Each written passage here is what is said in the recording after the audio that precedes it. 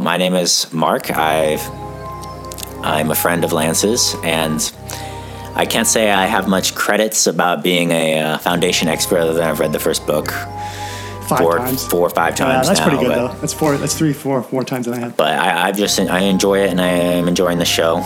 So yeah, Mark, yeah. Are you interested in the Foundation?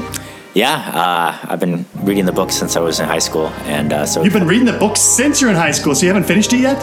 And I have not finished it. Oh my I keep rereading the first book, and I never get around to the second book. But I'm not an avid reader, so after the first book, I'm like, that was good. I put it down, and then when I come back to it a few years later, I'm like, I can't remember exactly what happened, and I bring the first book back up.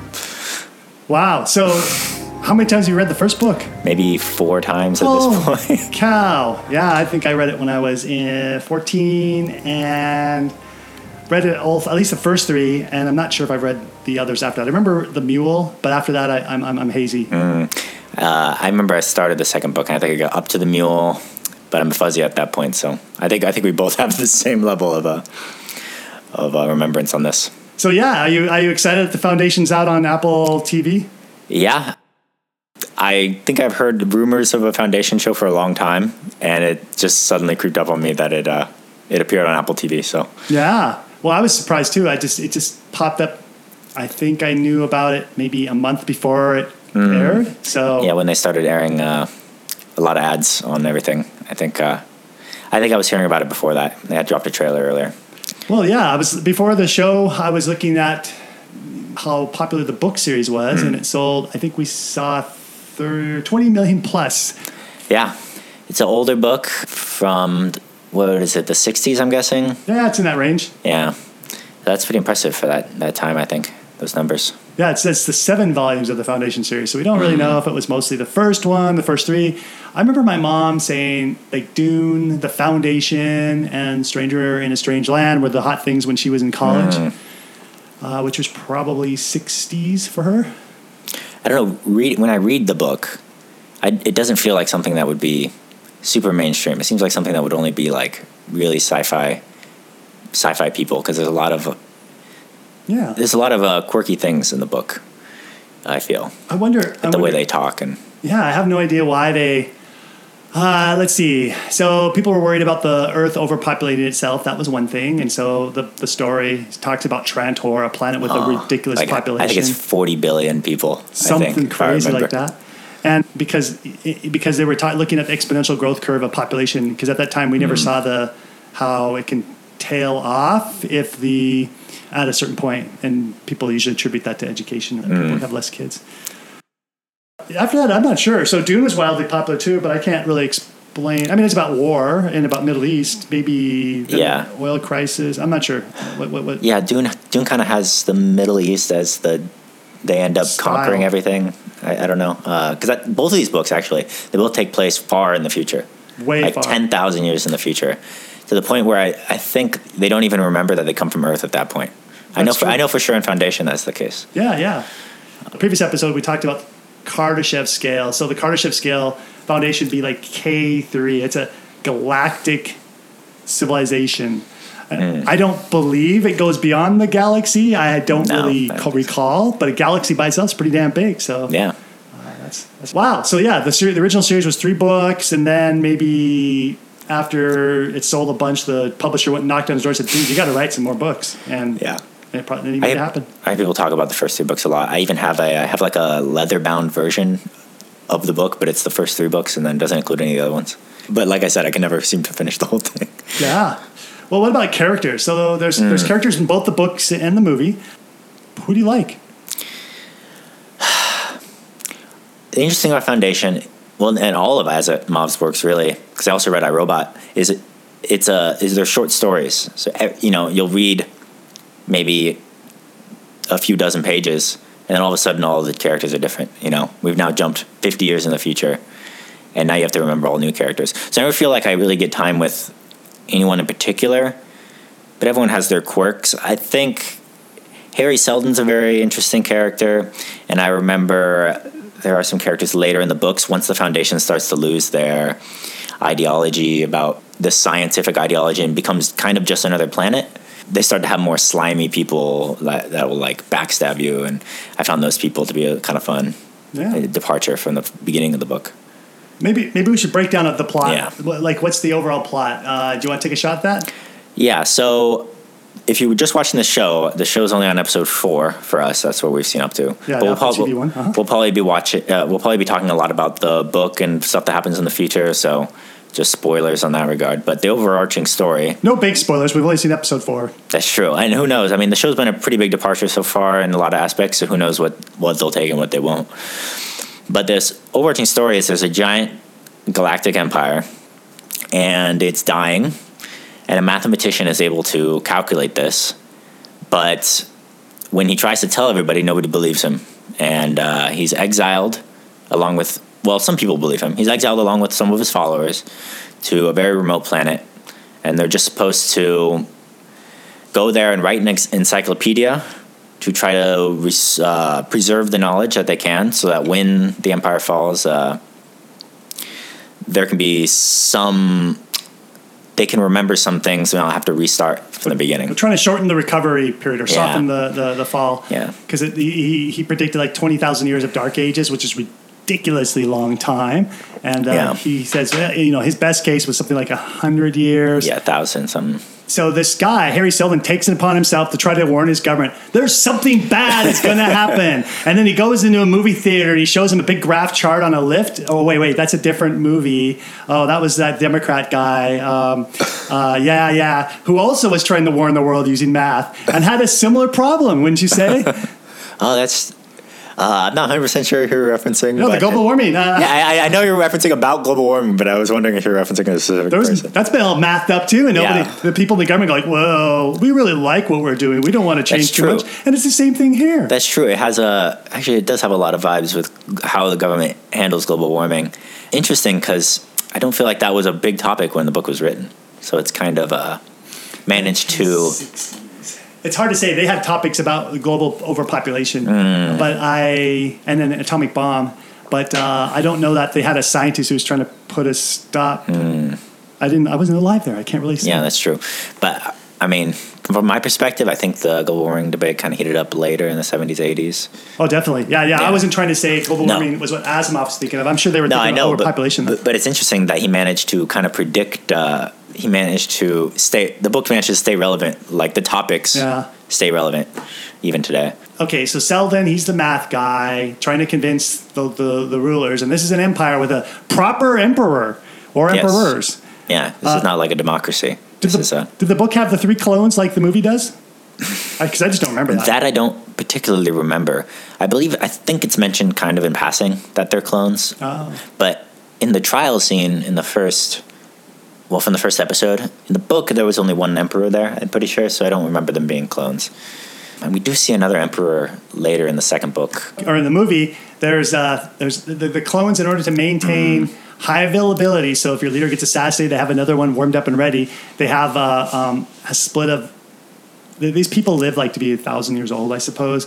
And so the clones are spread out so that there's an older clone who is maybe closer to the end of his lifespan. Then there's the middle clone who's sort of in the prime. And then there's the very young clone, the young boy. And so this way they keep it's a system of maintaining relationship and cohesiveness and simplifying handoffs. So they kind of keep it's things... the stability. It prevents any problems with like the line of succession, Right. You know who the next person's going to be. And they're well trained, they're constantly training the next people who comes through. This is a concept that I feel like is only in the show. I don't remember this at all from the book, but I really think that this is very intriguing.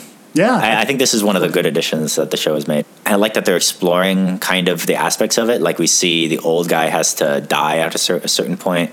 He has to kill himself in one of the later episodes. The policies and protocols. Yeah. So he had to give up his life. after a certain point. We don't really know why, but they said this is important. You have to do this. I think so. It's not 4 of them at any time because the newborn was being born. So now that he has to kill himself, and I like that they dig into like how it actually works, the mechanics of it. And so in theory, that guy might live for another 1,000 years, but we don't know. I don't know if they live for 1,000 years because we saw. Somebody was 400 years old, really? Is what I recall. But anyways, go watch the movie if you want to go fact check us.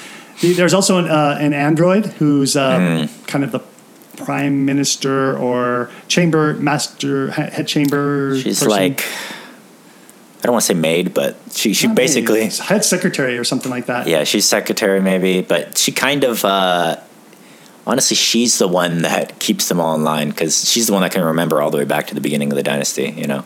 Yeah. I feel like she's keeping them where they're supposed to be to remember what their goal is.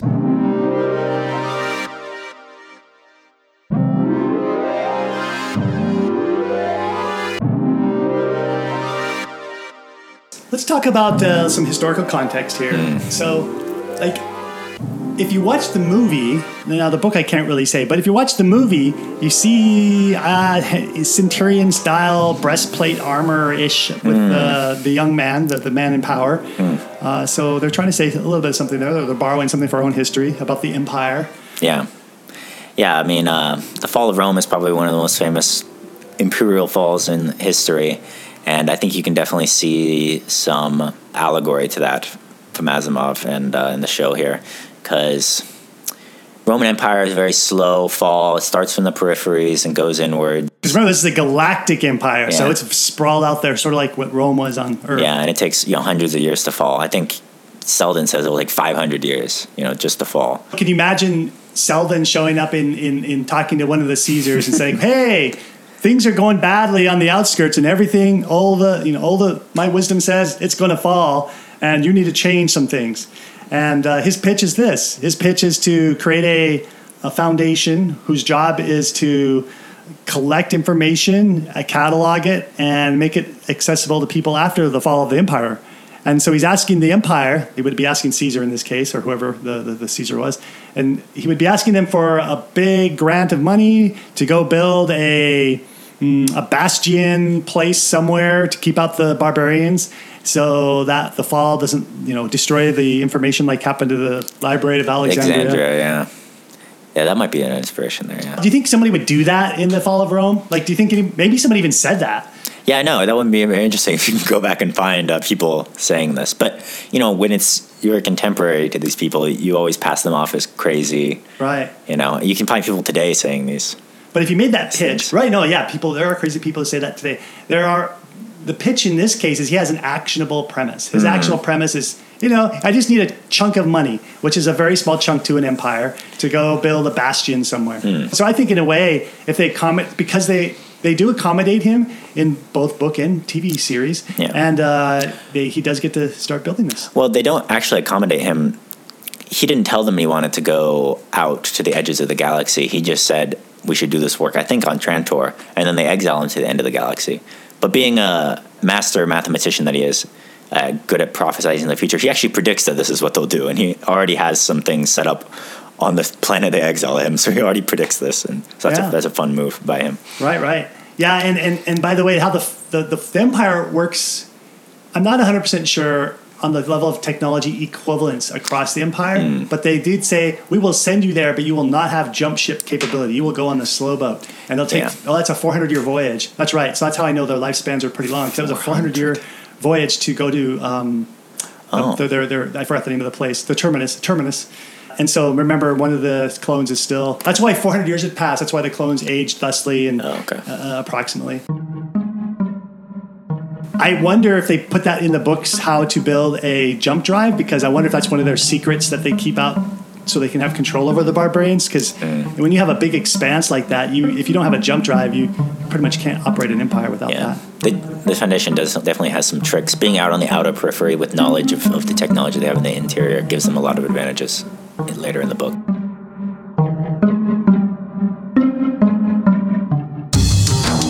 It's the 22nd century, and although there's no faster than light drive, governments and religious organizations fund voyages by giant ships that spend multiple generations in voyage to Earth-like exoplanets. Young Arkady feels blessed to be born aboard the ship when he did, because the ship will soon reach its destination and it will happen during his lifetime. But he's heartbroken that instead of being trained as a pilot, he is stuck training to be a farmer, because those skills are more important for creating their civilization and completing the abandonment of Earth and the troubles they left behind.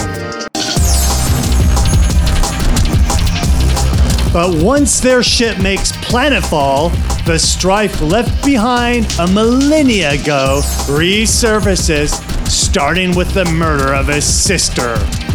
After the mysterious disappearance of other generation ships, Arkady, now an officer of the Space Force, suspects that someone close to him is killing his people. This murder investigation space opera is a novelette by Lancer Kind, and it's called Memories Victims. It is available on Amazon and Barnes & Noble's Nook. Hey, check out the show notes. We've got some links back to the Apple TV show and some of the Wikipedia articles that talk about the success of the Foundation series. What are show notes? Show notes are those things that show up in your podcast player. So if you tap around on your podcast player, you will find notes and an image of this with this podcast cover, which will give you information particular to this podcast episode. If you're not using a podcast player, go back to the website where you downloaded this MP3, and there you will see the show notes. Next episode, more Mark Eads and Foundation goodness. The Emperors do not believe him, but they kind of accommodate him as a backup plan. Well, it's kind of some slick talk. So Harry Seldon has an assistant. She actually just arrives on the planet at the time when they're arrested, Gall Dornick. And she comes up, when they're during the trial, she comes up with, basically, first the Emperor wants to kill them. And she basically comes up with, we predicted the fall of the Empire. We also predicted that if you kill us, you'll be dead within the year.